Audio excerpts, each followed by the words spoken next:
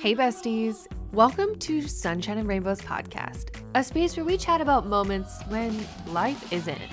I'm your host Manda, and I cannot wait to get into this important conversation started by you. That's right, since it's our 20th episode, I decided to shake things up a little bit and ask you to ask me some questions. I'm so excited and I cannot wait to answer these. So let's get started. All right, so the way this is going to work is I actually put a question box over on my personal Instagram and the podcast Instagram and asked y'all to ask me questions. I am an open book and I gave you some prompts about whether my job in social media, my relationship with Kev, previous jobs I've held, mental health, literally the whole gambit. I seriously got some incredible questions and submissions, and unfortunately, I don't think that I can answer every single one. So I'm going to pick my favorites. Some of them are serious and some of them are kind of funny. And yeah, we're just gonna go with it. And again, thank you so much for listening. The fact that we're at 20 episodes just blows my mind. And I'm so lucky to have a community like each and every one of you. We have hit milestone after milestone with this podcast, and even over on our Instagram, we're almost to 1,000 followers. So blowing my mind consistently every single day. All right, we are going to get started. The first question that I'm going to answer is, what made you want to become an influencer? So this one still makes me giggle because I don't even really consider myself an influencer. Honestly, I know I did an episode a couple episodes back called Accidental Influencer, where I kind of go into the background of this, but it really was on accident. Like, it wasn't this plan that, ooh, I'm going to create this platform and then I'm going to make a lot of money and I'm going to be famous and that's the goal. It more started with the fact that I just wanted to tell people about animals. So my previous job is I worked with marine mammals. I was a zookeeper. And when I started getting more likes on my Instagram photos, it was my animal photos, because honestly, that's what set me apart from most other people on Instagram. And as we all know, a very biased documentary came out in like 2010, 2011. And I really saw a social media crisis happen. And I feel like that was the first time that the term armchair activist was really coined. And now that's turned into trolls and haters and all of that on Instagram. But just the concept of someone has nothing better to do than to just say awful things. And a lot of the awful things people were saying weren't based in fact.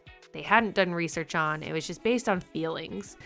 And that is when I decided that I had the facts and I was someone that was working with these animals and I wanted to share about them and their plight and what issues they were facing, and that if we didn't do something quickly, they literally were not going to be around for a long time. And yeah, that's kind of how it started. From there, then I got laid off, went through a whole identity crisis because I no longer worked with those animals anymore, and realized that people were sticking around because they actually enjoyed me as a person, which was wild to think about. And that's when I really was encouraged to start sharing my voice and talk about how getting laid off was awful, but I was going to keep moving forward. And that's kind of just been the voice of my whole brand influencer thing, is that even with this podcast, life can give you obstacles and you can choose to pivot. And how are you going to step into your own purpose? Are you going to let life knock you down, or are you going to take a moment and then come back even stronger? So yeah, that was like a really roundabout way to answer that question, but I had no idea what I was doing. Long story short, no idea. Everything I learned on YouTube and creators that were so nice to share what they had learned. I took some courses. I did lots of internet research, and that got us to where we are now, which is not very far, but we're doing it. All right, I feel like this next one is perfect to just segue. What made you want to start a podcast? You know, I can distinctly remember the first time that the idea of a podcast popped into my head is I was at work, and it was a moment in time where the 3 people that I loved working with the most, we were all sitting next to each other and talking about our life goals and our plans and like in 5 years, where did we want to be? And I blurted out, I really want to have a podcast. And they all kind of looked at me, and my one friend was like, dude, go for it. Like, what would you talk about? And I was like, I don't really know yet, but I want to have a podcast and I want to write a book. And yeah, I want to get my voice out there even more so than just Instagram. And so that was August of last year.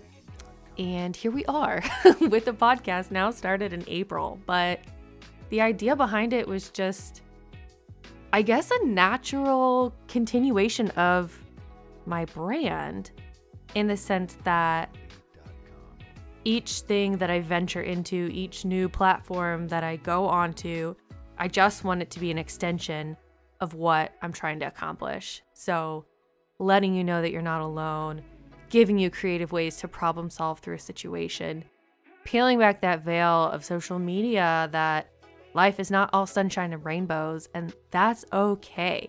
And there's moments that are great, but there's moments that are not great. And the goal with this podcast is just to get even more grittier into that, because as much as I try to be transparent and open on Instagram, there's still a curated feed. There's still a certain way that brands want photography to look. It's still aesthetic. But I feel like here, you're getting even more of the realness behind Manda. And honestly, I love what it has transitioned to. So initially, when I started, it was a solo episode where I would kind of write about my own personal experiences. And then it would transition and flip-flop to a guest episode. And once I got into a couple episodes, I really realized that, like, holy moly, these guests that I'm having on have such incredible stories. And I felt as though that I had communicated my story in the couple solo episodes that I did. And it was time to start amplifying other voices. And if you want to know more about me, you can head to my Instagram. But not everyone has a platform that they can just jump onto and talk to their community. Not everyone has that ability to build that.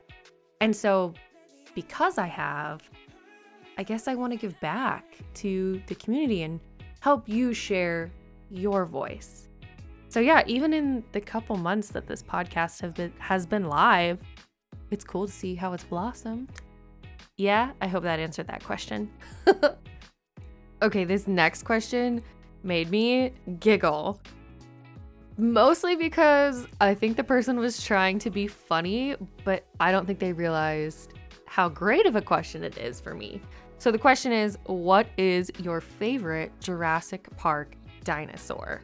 And I giggle because growing up as a kid, I freaking loved dinosaurs. Like, oh my God, I was obsessed with them. And I distinctly remember our neighbors like babysitting us one night, and I just kept going on and on about dinosaurs. And they were like, oh, well, have you seen Jurassic Park? It's about dinosaurs. Not thinking that like me as a 6-year-old kid should probably not watch Jurassic Park. So needless to say, I was terrified and watched the movie between like my fingers over my eyes. But for the original Jurassic Park movies, I have to say it's the T-Rex all the way for me. I just was obsessed with T-Rex and the idea behind the power that came with her. And then when the new movies came out, I fell in love with Blue, the Velociraptor. So I will have to say that she is my favorite. Again, we love a strong, independent queen. We love an alpha of her pack.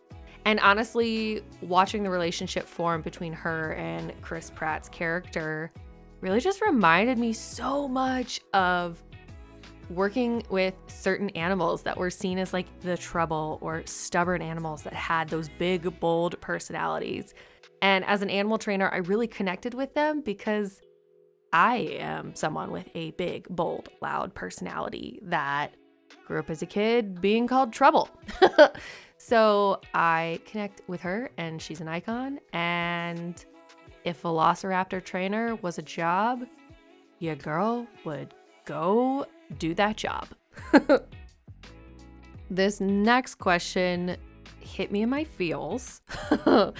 And I was debating on if I even wanted to answer it because it's just a sticky one. But did you feel guilty for leaving the animal world to pursue what you do now? Oof. Big oof. That is a loaded question. For someone that works with animals, which we kind of talked about in the compassion fatigue episode and even the toxicity in the workplace episode, I feel as though the culture in the animal world and just the environment that we're raised in, naturally, the people that want to work with animals are people that are so giving and want to do something bigger than just themselves. And when you are designed that way, and then you have a love for animals that are endangered species, having to be protected from poaching, are incredibly smart but are in human care, there's that need to always want to provide care, protect them. And because of that, and because of the nature of the job, it's hard to draw a work-life balance and draw those boundaries and take care of yourself and your mental health. And I just watched mentor after mentor and senior trainers above me make those mistakes of neglecting themselves and their mental health and sacrificing relationships and family and their whole life for these animals. And I think that's incredible and power to them. But I was quickly realizing that it was not a sustainable path for me to be on. And that was gut-wrenching. And I went through months and months, almost 6 months of each day being like, do I want to do this? I don't want to do this. And just the guilt of having to prioritize myself and shame of knowing that other people weren't experiencing what I was and were just fine. And was it something wrong with me? Is it something I did? And, you know, just having to take into account the fact that I had accomplished my dream and then I got my dream taken away from me. So then I pivoted my dreams, but then I had a new dream and something else that I was good at and wanted to pursue. And yeah, there so much identity crisis, so much guilt when I was making the decision. But through talking through it with my therapist, Kevin, friends, trusted individuals, I really realized that I made the right decision for me and my family and my relationship. And I really came to realize that on the path that I was on personally, Manda wasn't gonna make it to C35 because things were spiraling down really quickly, really rapidly. And I wanted to be around longer. So I made the choice to choose me, and it was a hard choice. but it's one that I don't regret now. And now that it's been 8 months, obviously I miss those animals every single day. I miss inside jokes at work, trauma bonds when procedures go differently, being the first to find out about news in the animal field, being able to grab a beer with someone right after work and bond over the horrible day that you had. But I still am in contact with all my friends. I still hear from them, and I'm able to give an outside perspective and encourage them for when they inevitably make the same decisions that I did, because there's very few people that stay in the field until they retire because of the nature of the job. And I take pride in the fact that my friends have come to me and I've been able to show them that, there is life after leaving the animal field, and it's okay that you don't have to feel guilty that you're living a good life. And I just had to come to the realization that the animals will always be taken care of, and there's a new generation coming in to take over. And I just have to trust that the foundation that I laid as intern coordinator or with my animal trainer courses, that they've got the tools they need to do a great job. I mean, even a better job than what I could have done. And that's my hope, is that by stepping aside and not taking up space where I shouldn't, I freed up a position for someone else to have their dream job. And that made me really happy to know that, while it was my time to leave, there were new beginnings for someone else who was so inspired and so excited to be working there. And yeah, I realized I didn't always have to take up space. So this next question kind of goes hand in hand. This one says, would you ever go back to working with animals?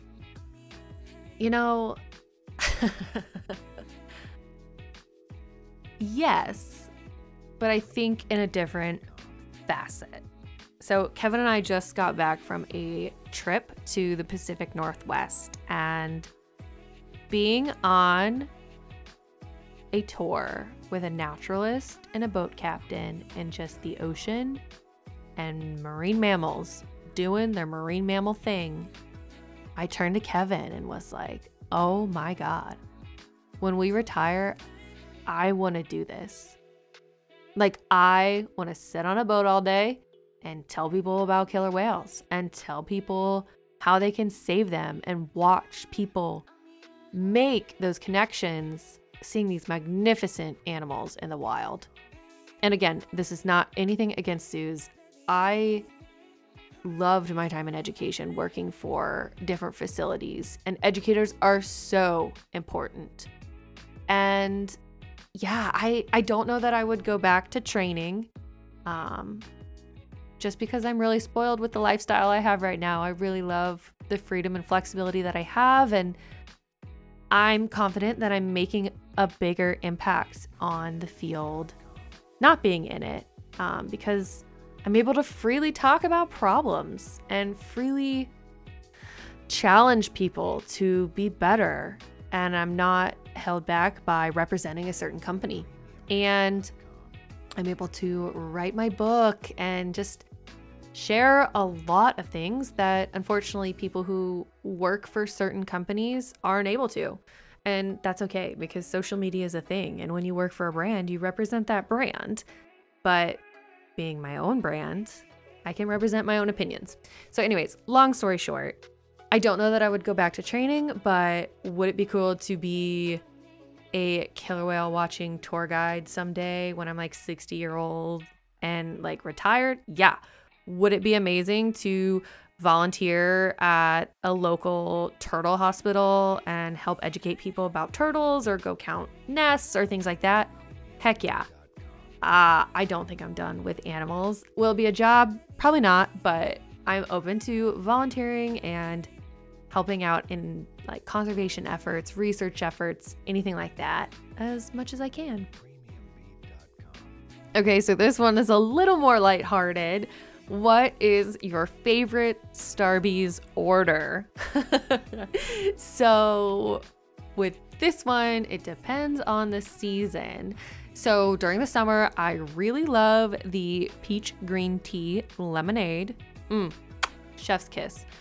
During the fall months, and I say fall in air quotes because I live in Florida and fall is not actually a season here, I really enjoy the pumpkin cold foam cold brew.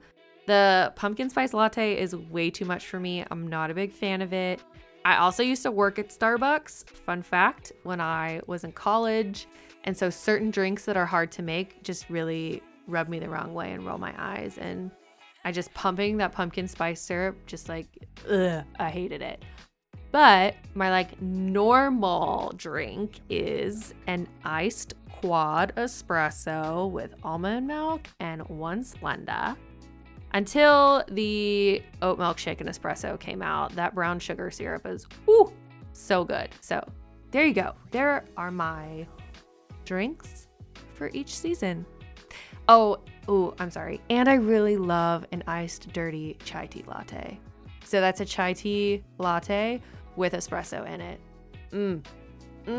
So good. Okay, this question is, what age did you begin to feel anxiety and what were the triggers? I'm honestly convinced that I was born with anxiety.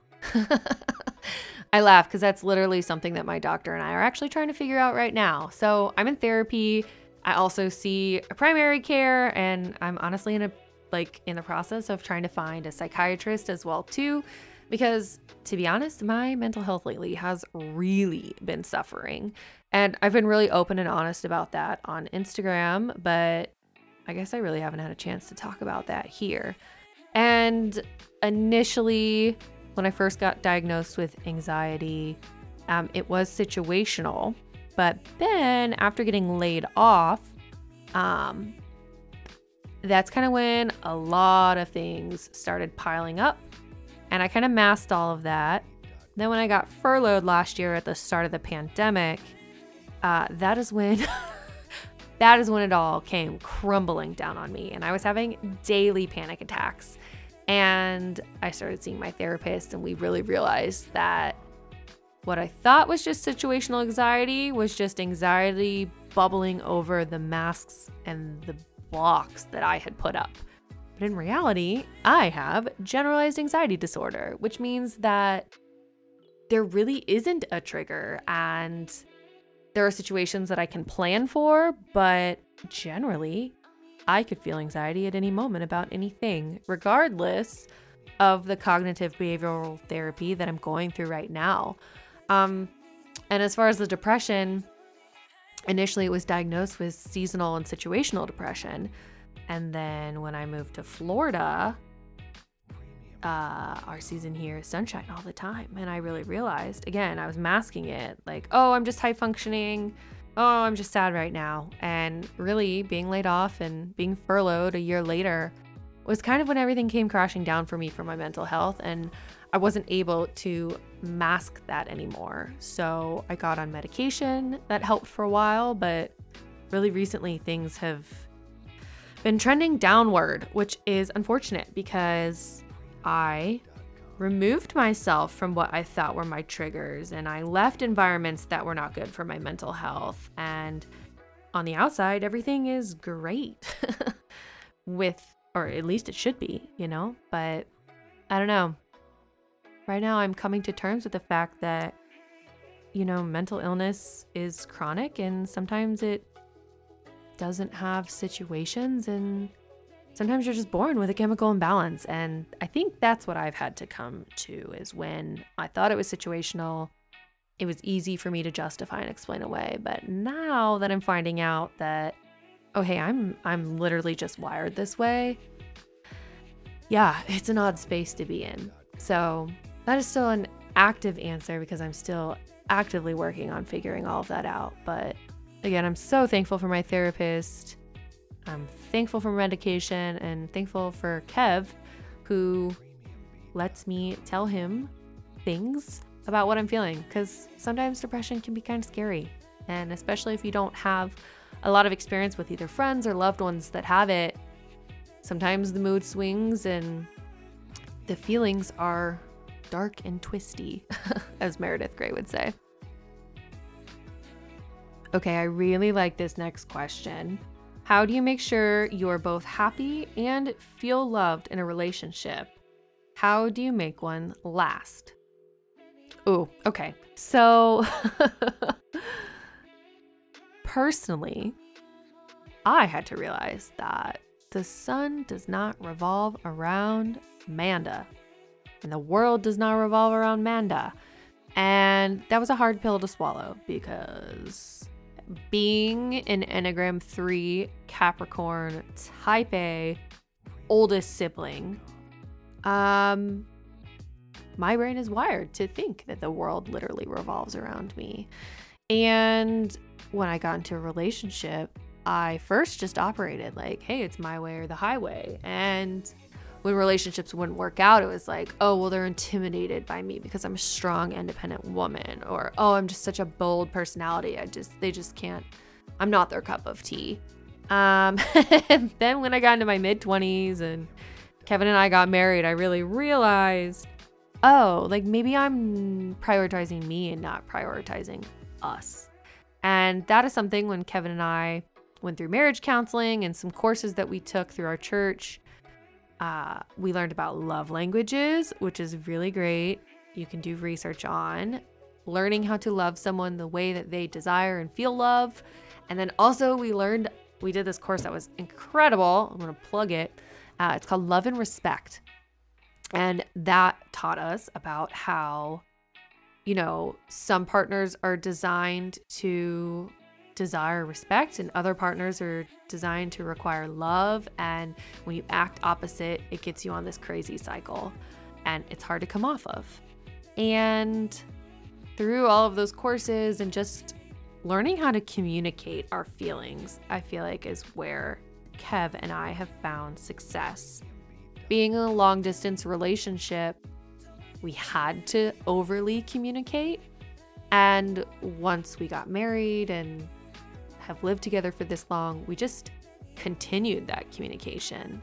And there's times where we over communicate sometimes to the point where it would make some people probably uncomfortable. But that's always been our policy. And when he's upset with me, he tells me in a nice way, or like he tries, but we don't beat around the bush. We don't play games. We don't try to manipulate each other. Like we say our feelings and we communicate and we take the other person's feelings into account. And so I would say it is possible for you to be happy and also be in a relationship because you should be able to prioritize your needs and your needs should be somewhat fulfilled by your partner and vice versa. So you should be able to make each other happy and make yourself happy at the same time. And if that's not working and you've tried communicating and all of that, maybe it's time to find a partner that does fit. I don't know. Jury's out on that one. Okay, this question is the biggest challenge about working for yourself. So with this one, I always laugh when people are like, oh my God, you run your Instagram platform, you run your brand full time. That's so amazing. And I'm like, yeah, I didn't want to work a 9 to 5, so I chose a 24/7 job. It's challenging, y'all. Like, it's one thing to work from home and have deadlines and all of that with a 9 to 5 corporate job, but brands don't email you 9 to 5. Sometimes they email you really late, and if you take forever to get back to them, they move on to the next person. And it's hard when my job is social media to draw those boundaries of, okay, well, I like being on social media in my free time, but it's also my job. So am I working now, or am I just like enjoying life right now? And the need to, oh, I'm going on a vacation, I should create content. Do I want to spend my entire vacation looking at photos, or do I want to be present? I want to take photos, but I want them to be good photos. Are they good enough to put on Instagram? And again, it's this crazy cycle that starts. So I have tried to draw boundaries, and I'm only working when I'm in my office. And when I leave my office, I'm not working. So I put my phone in the other room. And once I'm done with work around 5 o'clock when Kevin's done, I put my phone on the counter and I don't touch it the rest of the day. And that has really helped my work-life balance. And just like, drawing that boundary and keeping work to one room. Yeah, it's still challenging. I'm still learning it. Mad respect to people that have been working from home forever or for the past year and a half. I grew up with my dad pretty much working from home all the time, and we learned that, hey, when he's in his office and the door is closed, like, do not disturb, And so the nice thing is that, like, Kevin and I have adopted those same practices, and when we're busy, we close the door, and when we're not, we open the door. But other than that, it is awesome getting to see Kevin a lot, because with my previous jobs, I really didn't see him all that much. And now I see that man all the time.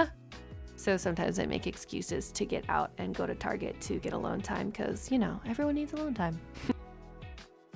Okay, this question is, what's it like to lose an animal you worked with? I'm going to assume you mean lose by, unfortunately, the animal has passed instead of actually losing the animal, because if you lost your animal, I have some questions for you. How do you lose a rhino or a painted dog or an elephant? Like, I'm concerned. That was my effort to try and be just like a little bit lighthearted. I have an idea of what this question pertains to. Unfortunately, in the animal field, there was a huge loss today while I'm recording this. And it's heavy. It's hard when you lose an animal. I feel like in our brains, it's easy to justify if the animal was sick or older, but when an animal is young and it takes you by surprise and is so sudden, it's hard to comprehend.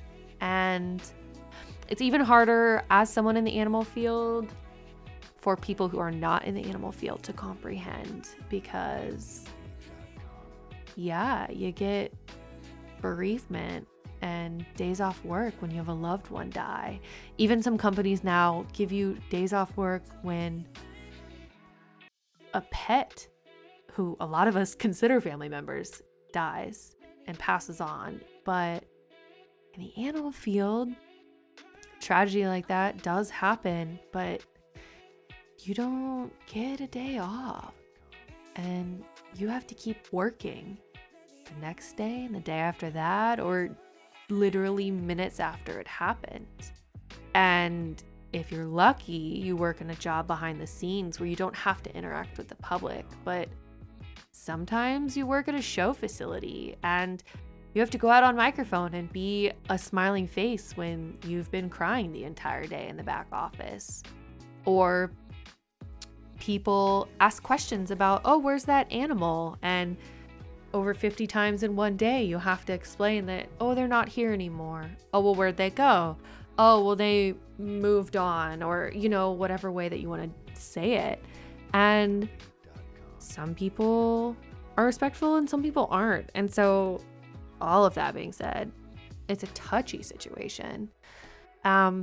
Personally for me, I am lucky enough, well, I say lucky, to have experienced loss of animals in many different facets.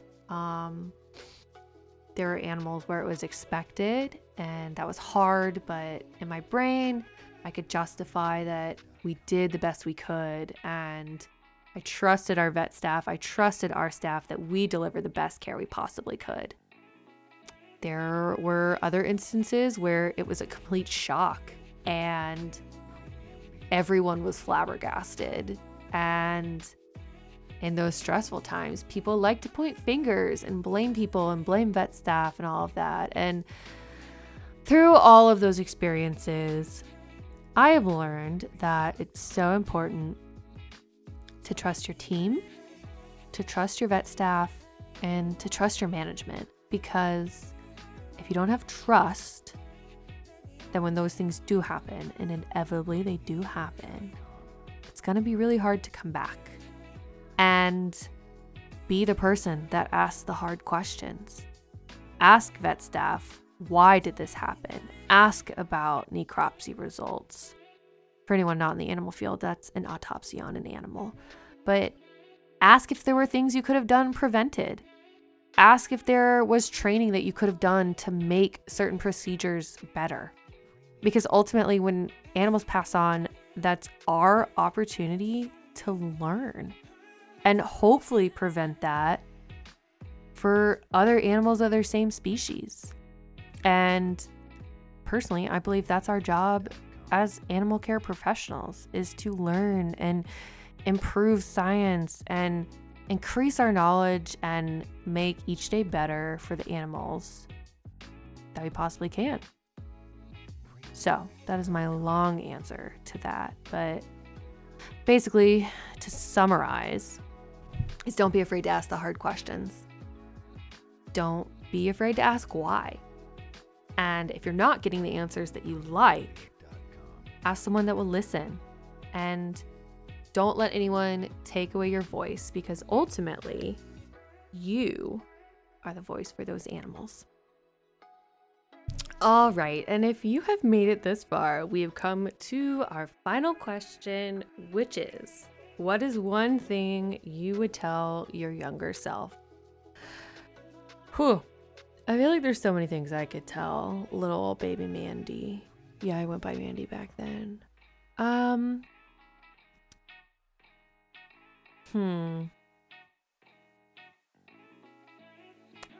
think I would just tell her to keep her head up and her chest out and to know her worth, because while the people in her life right now don't appreciate her bold and colorful personality, someday the world is going to celebrate it.